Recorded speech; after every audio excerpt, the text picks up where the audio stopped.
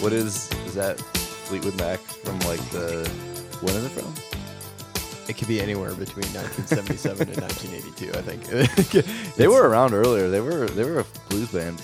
Is that Fleetwood Mac with like the women in it? Yes. Okay. So yeah. it's when Stevie Nicks is in it, but Yeah. she's not the singer on that part. She Christine McVie. It's the same album that That's has Lindsey Buckingham. Yeah. Yeah, exactly.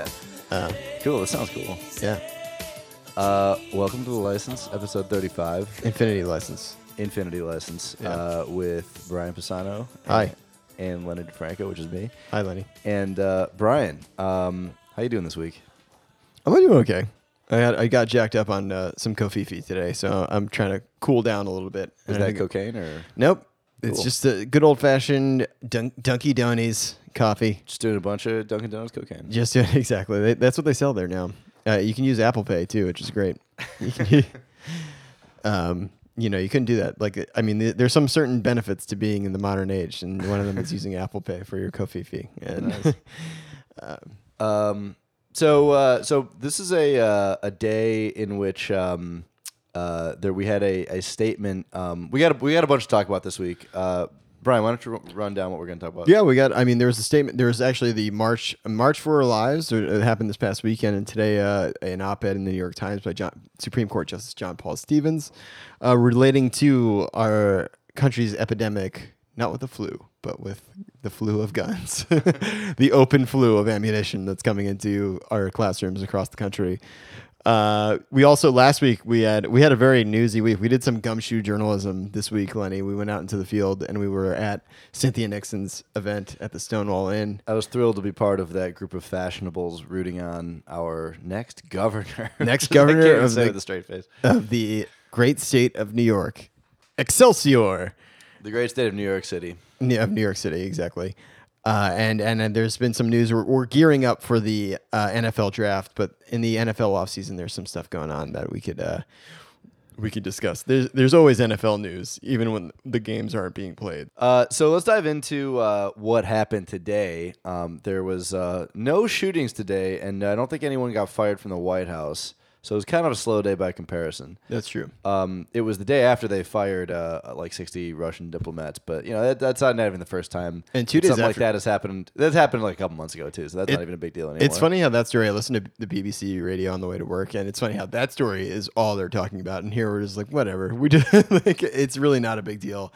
Well, what did happen today is we did have an opinion, an editorial opinion from John Paul Stevens, an op-ed piece in the New York Times regarding advocating for a repeal of the Second Amendment. Yeah, and basically what I think the article was basically kind of implying was, Stevens is a more liberal justice, and what he's basically saying is that the Second Amendment has been bastardized, over the last couple of years. The case that he cited specifically was Heller in 2008, which famously was like one of Scalia's crowning moments, and he kind of implied that until you get rid of the Second Amendment, it's going to continue. Like this malappropriation of it is going to continue. Yeah.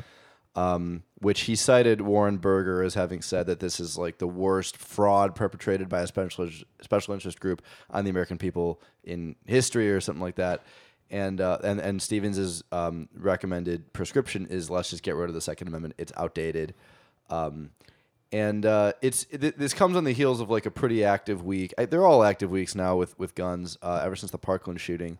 And the teenagers that have proven themselves more politically adept than the actual lawmakers. The Hog. What is the Hog? That's his name, the kid David Hogg. That's one of the kids, the Parkland kids who's out there. Is he one of the kids that shot the people? No, he's one of the kids he's the good guy. What if one of the Parkland teenagers became a shooter? Oh, that would be pretty horrible. What if one of them got so disillusioned with life after having failed to achieve their legislative priorities that they just turned to violence and shot up? I feel like this rally. is actually probably what's going on concurrently or in parallel on some of our alt-right shows that are going on. They're probably just like, I think one of these kids is going to create a false flag operation, but convert over to our side. But I mean, in the realm of like, what is the weak link of this political party? They're all teenagers. They got to be pretty easy targets for like some psyops, if there was some kind of MK Ultra run by either the government or some like Mercer, Some giant forehead benefactor. they could easily target one of these kids and make him go nuts on the other Parkland kids. Well, that if you Again. fell down the Alex Jones part of the internet after the Newtown massacre, you saw that instantly people were like, "It's a false flag operation." These are all crisis actors, which people are accusing the kid David Hogg of being and Emma Garcia of being crisis actors. They're Gonzalez. I'm sorry. God damn it. It's really just disheartening. And there's a huge. I don't know if it's just more reactive voices on the internet, so it makes it seem like it's more popular than it is. But if those people are believing this, are more willing to believe just some kind of weird YouTube narrative analysis that the Illuminati, for some reason, are looking to put us in FEMA camps and that we're going to be John Rambo style protecting your homestead with an AR-15 from the secret Illuminati death squads that are coming to your house, then I just feel like it's pretty hopeless to think otherwise. And even the people that the people that aren't part of that weird YouTube culture just like guns by default and don't see it as don't see it as an intrusion in the government. And no matter what happens, like somebody shooting up a high school in Florida or somebody opening fire during a country music concert on the Las Vegas Strip and not only killing 50 people but injuring over 200. It's like I don't know if there's any recourse or any legislation. I mean, I understand the culturally that I agree that nothing's going to happen. I understand culturally that to them, it is a form of expressive individualism. Like it's an embrace of a very cherished cultural tradition that says that the government. I want to live in a society where the government trusts me with a gun. I have a great deal of disdain for the anti-tyranny crowd that thinks that they're actually achieving some sort of policy aim by having a gun. That's a fantasy. Yeah. We've talked about this on this podcast before that actually there are some applications where like having a gun would actually help you achieve some sort of legislative aim, but it would mostly be by through violence achieving something that the law should be handling anyway. Right. Like basically you can't deviate that far from it. You can't resist the government using a gun anymore. Right. Certainly not since they got the atomic bomb 70 years ago. Right. So, or you just even like drones or right. But I also and there is evidence that it would curtail some of like the more dramatic types of violence. But I also understand that they don't attribute that type of violence to the existence of guns. I think they see that more as like, hey, this is another manifestation of the alienation that I feel too as an angry, white guy or whatever. And so the problem is the fact that they're all making us feel alienated. I'm sure that an average, super NRA person, if he thought of Hillary Clinton and like the globalists or whatever their particular kink is in terms of getting off on politics, they probably would get really like face reddeningly, boilingly angry, thinking about what they've done to us. And I think what they're getting angry at in that case, if they start to think about just we can't let Hillary Clinton become president. What they're reacting to is the sense of this modern alienation that I'm sure they much more attribute, school shootings to than the presence of this gun, which very few of which actually commit crimes, and which they probably have like 3 of themselves. What I want to say about YouTube, because YouTube had a thing this week where they banned a bunch of gun videos. YouTube it's an interesting thing because I've watched a lot of YouTube gun videos. I have ASMR, as you know. Same. Well, that's a different podcast episode. We should debate on a future podcast whether you actually have ASMR. I definitely do. You can't, and also you can't steal my ASMR valor because I definitely have ASMR. That's a good. I'd want to challenge you on that. Yeah. Okay, So we'll do that later. Yeah. So anyway, one of the things that has that sometimes, like if I really can't sleep and it's like 3 a.m., I will pull up a gun video on YouTube, and I think the part of the reason is because I like the clickety-clack noises of like the guy showing off his gun, but there also is a certain aspect to YouTube gun culture which I am kind of claiming to be pretty like immersed in, not actively on a daily basis, but like I've seen many of these videos. What's notable about them is that a lot of them are really expert in it. Like gun culture is a very, I want to say loving culture. Like they take very immense pride in like gun safety, in respecting the weapon, in understanding everything about how it works, and understanding all the history.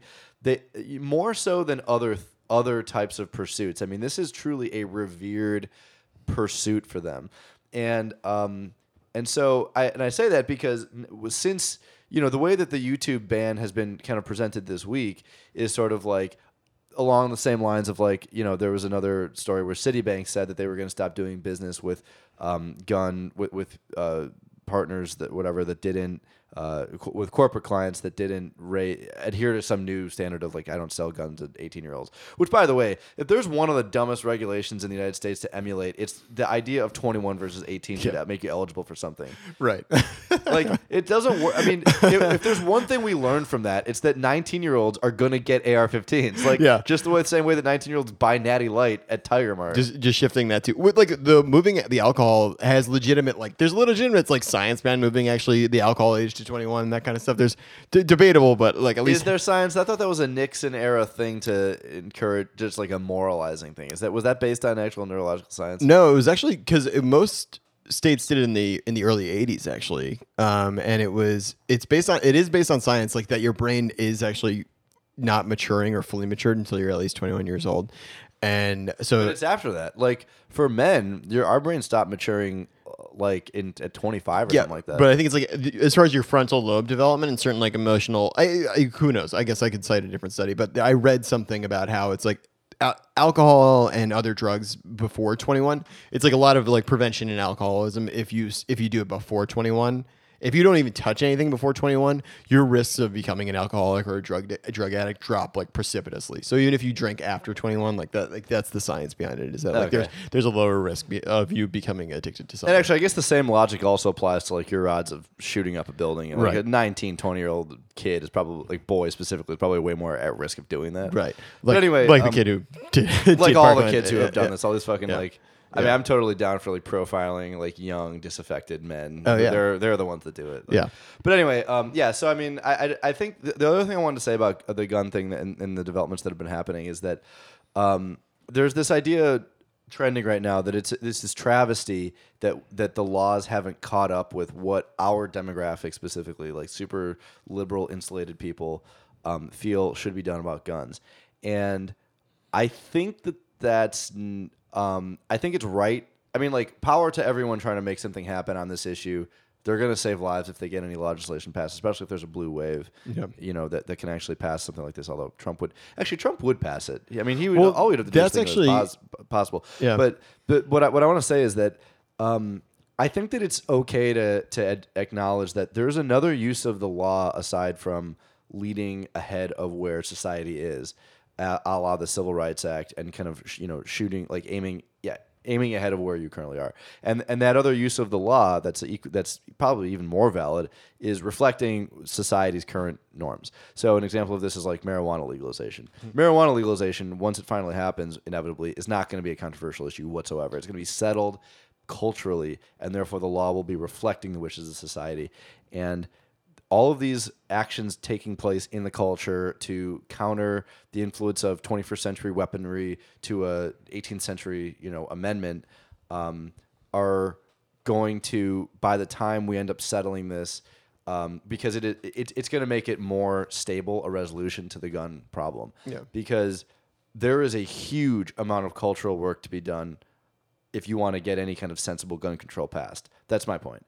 And doing that is going to be the work of like a generation or two, and maybe putting radical ideas like repealing a 18th century law where you could basically fire one bullet every like 20 minutes, like is a good idea. Anyway, do you want to talk about back to our coastal, back to the coastal elite report. But yeah, so Lenny and I went to an event last week. We braved the snow and went to the Stonewall Inn.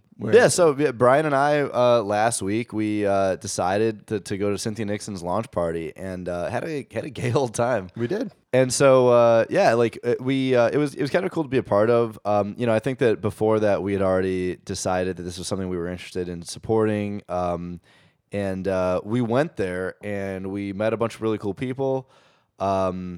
And we actually talked to some of them impromptu on our phones. This was our best dipping our toes in the water of journalism, because this was the first event in New York City I've ever been to where everyone was just volunteering to talk to you. Like it was like usually like there's kind of a coldness where people are like, no, I'm too cool to talk to anybody else. But this was you walked in and people were interested. Like, why are you here? Like, why is everyone was interested or instantly curious to see why other people were here. Yeah, and cool. so this well, I'll play a clip that I recorded with my new friend Lisa.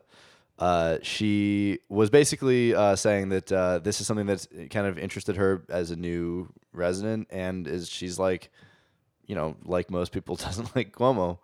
Lisa, what do you know about Cynthia Nixon besides Miranda? I know she's been really involved with advocating for public schools in New York, and I really believe in public education, and I think we need more people who really believe in public education to be in government, because I feel like it hasn't necessarily been a priority. Like, there's this increasing privatization. What's weird about Cynthia Nixon to me is that she is known for representing New York as a luxury brand and kind of trying to make it like very progressive is sort of the opposite of that. Yeah. Don't you think that's kind of weird? Like, Miranda is not who you think of for like public schools. Well, I feel like if it was like Charlotte or Carrie, that would be a little more dubious. But Charlotte would be a good like comptroller, maybe. Right, or she'd be like a good like press secretary. But I feel, Miranda was always the smart one. Yeah, she was right, always the one who. She was also more level-headed too. Yeah, exactly. So, but this is also just interesting because during the last governor's race, I had really just moved to New York, and I was just kind of finding my bearings on a lot of levels, and now that I've been here for longer, I feel like this is the first time where I feel a part of the city, and I feel like I have a stake in local politics in a way I didn't really feel. What do you do? I am a writer and an adjunct professor and a Trader Joe's crew member. Do Trader Joe's people have to freebase ecstasy before they go to work? Because that's how happy you always are? No, that's like why one of the qualities for like hiring people. Like they pre-screen for that beforehand. Pre-basing, they call it in Trader Joe's lingo. Yeah. And also, you don't like Cuomo, right? No, fuck Cuomo. That's a good one. That was really good. So who'd you talk to? Yeah. So I talked to Azim, who's a financial analyst, who is a little bit more on the fence about things, but he had some interesting opinions, I think. I'm sorry, what was your name again? Azim. Azim. Yeah. All right, and Azim, what made you come out for the Cynthia Nixon event today? Because there was nobody at work, easy to get in. Plus, more importantly, I think she's a genuine person. You know what? You got to give people a chance. So, I'm here. I like that. What would be a position that would really tilt you in the favor of Cynthia? I need to hear the plan in terms of like the schooling that she has pitched and what specifics there are and if they're realistic or not. Okay. And then, not just that, like, being a governor of New York, it's a lot more than that. So it has to be more of a multi-layered approach towards things, subways to schools to welfare and all of that issues, cleanliness, It has to be like a broader, not just like one tier sort of like perspective. And then I'm all about specifics. I work in finance, so we go down to details and we can tell initially what's going to work or not, what businesses are going to fail or, So I think I'll be putting that hat on and analyzing it in a way that analyzes businesses and, Nice. Yeah, the analyst's approach to democratic politics. Absolutely. Do you think you mentioned the MTA there? Do you think that like running on a platform of the MTA being like fixed and the governor fixing the MTA would help her would help her in her favor? 100%, because when you talk about issues about New York City or New York State, MTA is probably the lifeblood for everything, right? Millions and millions of people take it every day, and they're complaining, and it's just getting worse. And just to throw some stats at you, 10 years ago, the efficiency was in the high 90s, right? Now it's in the mid to high 60s, right? By efficiency, I mean like what percentage of trains run on time or gets you from point A to point B. And if you compare it to other big cities, right? Tokyo, London, San Francisco, wherever have like underground trains, they all have their efficiencies in the high 90s, which is like a big difference. And then just New York being the central of the hub and all of that, and so much money coming in through taxes and stuff. Like, despite that, if you have bad trains, that says something about you. No kidding. So that was Azim. Yeah. By the I way, said it this guy was the one who, as soon as Cynthia Nixon stopped talking, she was kind of standing on stage, everyone's cheering, and someone ran up to her from the crowd. And we thought it was like a functionary or something like that, and it was actually Azim. No, when I saw it, I was like, "It's Azim!" I was so excited. Yeah, that's Azim. That's Azim. And he took a selfie with her, and he was like extremely purposeful. No, like fangirling. He just was like, I am determined to get. Yeah, he was on a mission, and thanks Azim for that interview too. I think he had brought up good points about the MTA. What I actually didn't realize, but he brought up, and we have to double check the statistics, but is that like big international cities like Tokyo, Paris, London have much higher efficiency rates in their public transportation system. That's going to be a huge point. Yeah, totally. I hope she runs on a strap hanger agenda, and because that I am very support. Like I that's the thing I interact with most daily, but. Also, what he said was really, I like that statement that what does that say about the city if your trains aren't running on time? I mean, that's like an important thing for working class people, for the actual population of the city. Yeah. The thing that I'm kind of afraid of is, let me put it this way. I think we're both interested in this candidacy, and hopeful, think she's a longer shot than he thought she was. Azim put her at like over 50%, which is pretty funny. But mostly this is like a statement thing. And the last time that we had a big protest vote candidate was Donald Trump, and he became president. And I bemoaned the fact that he was someone who had no expertise. And I think that one question that anyone who supports or is interested in Cynthia Nixon has to answer is why should she not be held to the same standard of expertise that we would denigrate Trump for? I think that it's a valid question because she is a person that's an actor. She definitely has a career in activism and progressive politics and being an advocate in the philanthropy kind of field of things. Cuomo, though, is also an example of somebody who is on the bill, kind of like an experienced politician and a career politics kind of guy who got there via nepotism, certainly in some ways, because he's lived his entire life in politics. His father was a governor of New York, a very powerful governor of New York State in a very interesting time. But he's the guy who he kind of rode into office very popularly the first time. On a wave of saying like, hey, I know how the machine works. I'm going to make the machine a well-oiled machine. Second time he comes against so the first election he won by more than 60% against a field of like kind of a clown car of candidates, including Jimmy McMillan and Carl Palladino, this racist cartoon of a Republican candidate. The second time around, he actually a Republican candidate. Yeah, exactly. But Carl Palladino, look him up. There's actually some like hilarious but also awful like racist shit around him. So then he won in a landslide on this kind of precedent of just being like, I'm an experienced. Look, I've had my years, in New York politics. I know how to get this done. I know how to work on behalf of the people. Next time around, actually, his margins, he still won by a pretty significant margin, but not by that much against Rob Astorino, actually a neighbor of mine growing up, and my dad was a big supporter of. Rob Astorino didn't really have a chance in hell. He's a pro-life candidate in New York State, but has been a lifelong New York State Republican, and also knows the New York State political machine really well. So has been a political operator his whole life. So Cynthia Nixon comes along and offers this kind of outsider candidate with some experience. I don't think she'd ever be on the ballot. You won't be on the ballot in New York State for a lot of reasons if you don't also, and in addition to your celebrity, also have some kind of like exposure to politics and exposure to political experience. Cynthia Nixon's wife is actually, I think, pretty involved with the Democratic Party. So that's the De Blasio administration. Yeah, exactly. So she had to leave the De Blasio administration. Exactly. So she is she is a De Blasio Democrat in that way.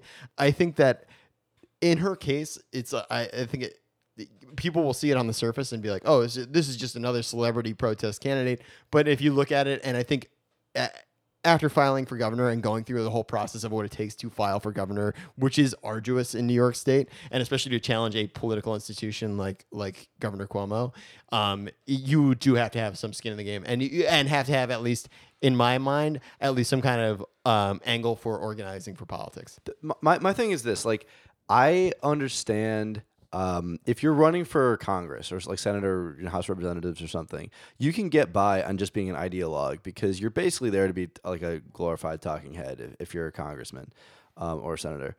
And but if you're the governor, you're an executive, and it's actually an accountable position, and it's it's a huge state, So I understand the idea that simply shifting the priorities and defining in a way that the electorate actually wants what your priorities are is important as an executive.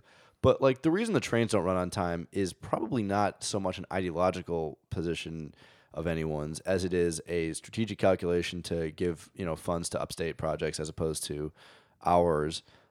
So like, what do you think defines like a good governor? Yeah, to be a good governor in New York, it's very and Cuomo understands this, I think, a little bit, so maybe it's going in his favor. But I also I think he's worked that angle too hard to his detriment, where it's like you do have to play people against each other. And we talked about it we talked about the Independent Democratic Caucus, who are Democrats who get kickbacks essentially for Democrats that vote Republican from Cuomo. So he's like kind of playing this shell game of just being like, oh, well, like I can't do it. My hands are tied because the senator, the New York State Senate is voting all this way, and I have to appease, so-and-so in Schenectady. And sorry, New York City, you don't get it. We can't cut out the budget of the MTA. It doesn't help that the mayor of New York City and the governor are completely at odds with each other. I think that's part of like a grudge match, which is such a personal petty bullshit. Oh, thing. absolutely. And you look at these guys in Washington who like Lindsey Graham. Do you realize what I would do to someone if they gave my cell phone number out in public? Like it would at least certainly, let's say, it'd be a personal falling out. Yeah. But they forgive each other because in politics they're all prostitutes, and you may as well let personal grievances die. The fact that Cuomo and de Blasio personally, pettily hate each other to the degree that they do, actually getting in the way of real policy, administrative functions is insanely. I mean, he's on that grounds he's kind of unfit. Well, to the point of Cuomo hates it because he's frustrated by de Blasio. It's because he's like, I have to play ball with all these people that I've made backroom deals with in Albany and in Western New York and upstate New York, and you're making it a lot harder because you're doing all these things where you want more money for schools, and I'm just going to screw you and give that money to charter schools or whatever. You want more money for universal pre-K? It's like, okay, if you want that, then I'm going to boost my charter school agenda, which is what Cynthia Nixon is actually running on, where she's like, no, we need to do like an actual legitimate public education system and reform it. Or like he's doing it, and he's like, well, I can just, if the MTA doesn't run, half of New York City doesn't understand that they blame de Blasio for the MTA when it's kind of really out of his hands. Like it's totally in the governor's budget. What makes a good governor is appropriating a budget in a way that you can administrate for your constituents and get them what they need to have a successful economy and functioning life that's not insane, but which is what our lives are in New York City. They're all insane. But it's funny. It's kind of ironic though that this power grab from like the '60s of the Albany of the MTA, it's like backfiring now because I mean if it wasn't for the MTA, Cynthia Nixon would not be running for governor. No, to so many, let's say all of the people in the state's primary economic engine, which is putting it mildly, which New York City, what Cuomo represents is the guy who I blame for the MTA, and so it's kind of like if he's so experienced, how could he not have understood that he could stay in office for way longer if he just represented a functional, commute to work to all of these New York City residents? I think this that is a eminently bad strategy for a politician. So it goes to show what his qualification is. But it also ultimately goes to show that his kowtowing, and it's what we talked about in the last episode too, where his bowing down to the needs of trying to look like a centrist Clinton Democrat, where it's like, look, I can play both sides. I work with Democrats and Republicans, and we come to a bipartisan deal. And so when he brings that to the national stage, where he's like, look, I work in a heavy blue state, but we have all these Republican constituents that I make happy, and most of them are pissed off anyway. There's just not enough of them to really vote him out. They hate him. They hate him because they didn't like half of the Southern tier hates him because their neighbors across the border in Pennsylvania were allowed to frack the shit out of their land and they weren't. So like a bunch of people in northeastern Pennsylvania and north central Pennsylvania got like essentially loaded off the same shale, like fracking shale that Cuomo didn't allow, which is good. I mean, ultimately it's good. I'm glad he didn't allow people to blow up half the country and poison the drinking water. But at the same time, he wanted it. It was like not for the sake of protection of the people. It seems like it was more out of the sake of saying, hey, look, I can play both sides and do this, where it's like, well, the people of New York City, who are, like I said last time, are the main economic drivers of the state. And actually cities, I honestly think like cities like Buffalo, cities like Syracuse, New York, Syracuse, which used to be a huge industrial, and on top of just like the university and all that stuff, it was a huge industrial engine for the state, is not that anymore. And those places, if they have a resurgence, will probably lean a little bit more like left-wing Democrat. Interesting if they could let out their natural animal energies. Yeah, exactly. The animal spirits. But I think that so in his mind, he's still operating on the old playbook where he hasn't adapted to the new game. He hasn't used sabermetrics to see that, like, hey, in the post Donald Trump universe, he's still playing by the Clinton game, where he's like, okay, I can play both sides. I can be seen as a uniter and a reformer and like a person who can bring people together, while not actually doing those things. And I think Cynthia Nixon is highlighting all those things where it's like, hey, you're not doing it. FYI, also, I mean, the biggest part of your state that really wants this stuff, like the subways running on time, is really pissed off at you right now. So you better do something to fix that. Yeah, and like, you know, an actor wouldn't have been my choice, but there's literally, I don't see anyone else running against him right now, and certainly no one running from the left. And I mean, like, let's not pretend that Andrew Cuomo's own background doesn't make you hate politics too. Like, yeah, maybe it's a flaw in the system that like someone who has no experience could run, but I think that what's even more un-American than, you know, voting for people based on celebrity. And by the way, she's not that big of a celebrity. Like, right. If she wins, it won't be because she's Oprah. Yeah. But what's even more un-American than that is insisting that they be some like professed, avowed apparatchik, you know, for life, like Paul Ryan or something, who's literally known no other enterprise in their life. Politics is not like flying a plane or like doing heart surgery, because there's objective measures of success for those things. Politics, you want to have someone, especially at the executive level, delivering results, as you just mentioned. But what's also important is that you want to make sure that the priorities are aligned with what the populace wants. And when that's not being reflected, especially by someone who putatively should be doing that, like that, you know, the Democratic Party's, you know, professed, you know, the governor who has a D next to his name, then the Democratic small d solution to that is to energetically replace that person with someone who does.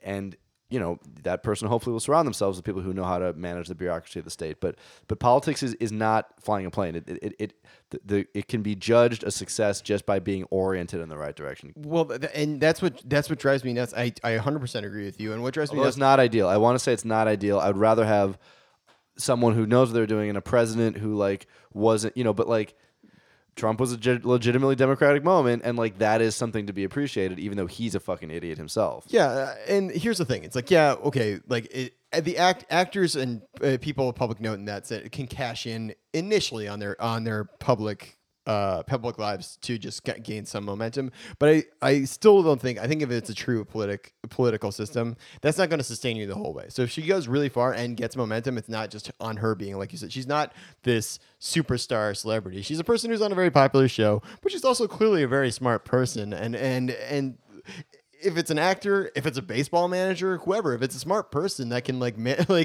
can manage a group of people and get a movement of people together, I think they're smart enough to administer the state of New York. You just want Daryl Strawberry to become the mayor. Oh no, that would be disastrous. Then we'd have then New York would join the league of crack smoking mayors along with DC and Toronto. Yeah. That's actually a surprisingly large league. Yeah, I know, right? There's got to be other ones besides DC and Toronto too. Those are all league standouts. But the thing that drives me nuts, to your point about how it's like, well, people that just, they want these politico machines, like people that understand, or like, I really hate that about, actually, like, I think the insiders of the Democratic Party is a huge perpetrator of this. They're just like, and they're like, well, the only people that are good for it are people that were like lawyers who were also affiliated with like some kind of public defense or something like that, or like troops, like some kind of troop who had a political engagement or something like that, like the Connor Lamb guy, I think it was a troop. Yeah. But they don't understand. They're like, why don't we just have, whether it's an actor or whether it's somebody else, why don't we just have somebody who's a regular person? It doesn't matter if you're a CEO or a troop or whatever. Just like, hey, you know what?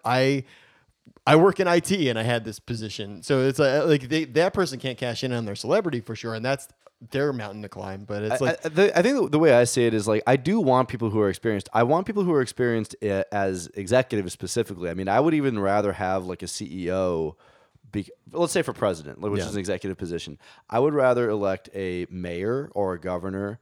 Or like a CEO or someone that has been where the buck stops and accountability is held, become an executive. I think that's the kind of training that prepares you best for it. There's actually some scholarship around the idea that in recent generations, Congress people have gotten elected to the presidency more frequently than they used to, because people kind of used to understand that, you know, Ronald Reagan, the governor of California, is best suited to become the governor of the country, basically. Yeah. But now in an era where ideology matters much more, and it's kind of, you know, who is the best, slickest talking head, you can get someone like Obama, who was like a fantastic talking head, but who had literally like 2 years of federal government experience. Yeah. Or 4 years at that point.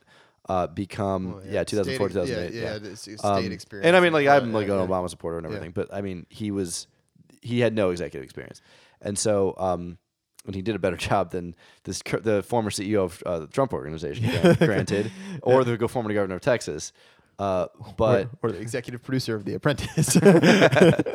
Mark Burnett is not catching enough shit. Mark Burnett could bury Trump now. He has tapes of him doing some horrible things, and he's not releasing. I think so does Tom Arnold. Hey, Roseanne's premiering. I know. Tonight. We gotta watch also it. Trump supporter. Yeah. Anyway, yeah. So, but like in an exigent circumstance, which is in this case that no one else is really challenging, Cuomo, who is going to try to run on the national level, I think it's extremely important that someone come out and say this is not what's reflecting the actual will of progressives in the state. Right.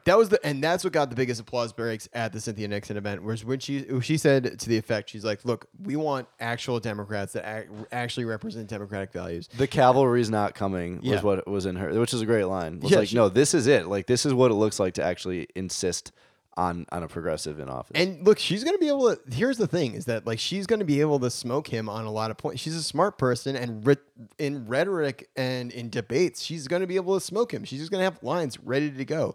And I think she'll be able to make a case. It's like, be like somebody who's going to cooperate with the biggest city and the biggest economic driver of the city, focus on the MTA getting fixed. Look, a lot of people in New York State haven't seen the change they needed to see, and this is what I'm going to see. And you're not representing, you're kind of playing both sides against each other in a way to run this weird political operation, which you see as a stepping stone. Also to counter, maybe not counter, but yeah, every governor sees themselves also as a potential president, whether it's a governor of the biggest state in the country where they have to negotiate being seen as a New York or California like governor, or the governor of Hawaii or Arkansas, who have to be seen as like, oh, well, they're governors of a small state, so they don't get any credit. But like, see our friend Slick Willie and Mike Huckabee. So yes, to your point, yeah, like governors get elected or get more credit more often for being better legislators because they are executives and they have to kind of manage a bit of a team and make hard choices that split the field. But it's like, look, he's not really advocating on the policies that people in the city really, and the city mostly, but the state don't want either. Also, good governors, like just having been in office doesn't mean anything. Like, he's qualified to run the state like Geno Smith is qualified to run an NFL offense. Like, if you're shitty at your job, then you're bad. Geno's going to have, the thing about Geno is going to be just fine. Geno has the best life because he gets to be a perpetual backup quarterback, which is the dream. You don't ever have to, there's no pressure. The dream is to be like a backup quarterback. There is pressure when you take over for Eli Manning. Yeah, that is in a fucking egregiously stupid decision. Well, that wasn't even, and see, that was the thing. I do feel bad for Geno in the sense that he got blamed. Like, I think people really took a lot out on him, where it was just like clearly the Giants ownership looking for a way to fire Ben McAdoo, and so they just had to put him in a bad. They were like, put Geno in so we can make sure that you are universally hated. And do you want to talk about the recent NFL news? So there was something new that happened today. Smooth transition from our serious talk about New York State gubernatorial politics, but yeah, actually, so the NFL, in an effort. And I think it's a direct outcome of this podcast, and I will not be persuaded otherwise. I agree. So all 32 owners of the league unanimously approved a new catch rule. Which the new rules defining a catch. So Lenny, this is your first time hearing it. I've not heard this. Yeah, yet, so I want you to see if you can assess if you were an NFL. Put your referee cap on. Okay. So the new rules defining a catch include 1, control of the ball, 2, 2 feet down or another part of the body, 3, a football move such as a third step, reaching/extending for the line to gain yards, or the ability to perform such an act. Okay, so I guess that's better, but that doesn't solve the question of control, Right. which is the entire problem. No, the whole before it was like control of the ball into completion to the ground. So that was the whole issue where it's like even if I held it, had it, turned around, like landed on my knees, but then like at some point like it moved a little bit and it hit the ground, then that would I be guess incomplete. okay. That was ruled. That was like the Des Bryant catch was kind of like that. Calvin Johnson. Yeah. I guess that's the best they could do. I mean, it maybe just philosophically a catch is impossible to. I mean, I wanted them to somehow define what control meant. Like if a man has or a person has stopped the ball from flying through the air with 2 hands and it like doesn't jostle more than once or something, like something they control. Because my thought is that they changed the rule for a surface level, and then when they have their annual meeting with the referees and be like, just call it. I think the rules were too specific before, where they're like, just if it looks like a catch, sounds like a catch, it's a catch. They need to. I really wanted to see them replace it with a Buffalo Wild Wings style council. Yeah. You know, just like every week a different bar in the U.S. gets to vote on like, you know, or like maybe a consortium of bars, so there's no local bias, gets to vote on what's a catch, or like have a council of like ex receivers and ex DBs vote on it. In the social media age, that would be such an interesting way to engage fans, to get like a bunch. What if you got a bunch of neutral fans or like fans from and just were like, okay, we just need you to sit in this room and decide whether this is a catch or not, and then just, like, or like and just like vote on Twitter or whatever. Give a purpose to like, you know, those panels of like Boomer, Steve, Carl, and Josh talking guy stuff on the Well, it'll be interesting because Chris Collinsworth was one of the ones who was like always like flummoxed and also frustratingly and annoyingly to like. Chris Collinsworth's noises are better than Tony Romo's noises. Tony Romo makes a lot of noises. Yeah, but Tony Romo, everyone loves him for like his actual like player analysis, but Chris Collinsworth has got like the old school, just kind of old farty kind of guy. Yeah, I like Chris Collinsworth. Yeah, people hate on him, but I like him. No, I like Al Michaels the best. You know what we should do one day? I actually like them both. I want to do one day a thorough defense of Hawk Harrelson, because Hawk Harrelson is going to die soon, and he gets a lot of hatred from like White Sox community people, and I love him. He's like, old school. Oh my God, he invented batting gloves. Oh my God, literally. Yeah. Yeah. So anyway, well, that's you'll get a total homer, because the Mets broadcast team on both television and radio is the best team, hands down. So let's play ball, everybody, because we got opening day coming up this week. The Brooklyn Comedy Collective is still happening. I still work there, so I haven't been fired yet. I gotta go check that out. Yeah, it's been pretty good. I'm not. I'll tell you good shows, but there's good shows every week. But I meant to tell you that I'll tell you shows that I'm working, so we can be there at the same time. Yeah. Okay. Yeah. Those are the good ones. Yeah. Those are the good ones. Only the ones I work. All right. Thanks, everybody. This is a good episode of The License. Good night. Good night or good morning.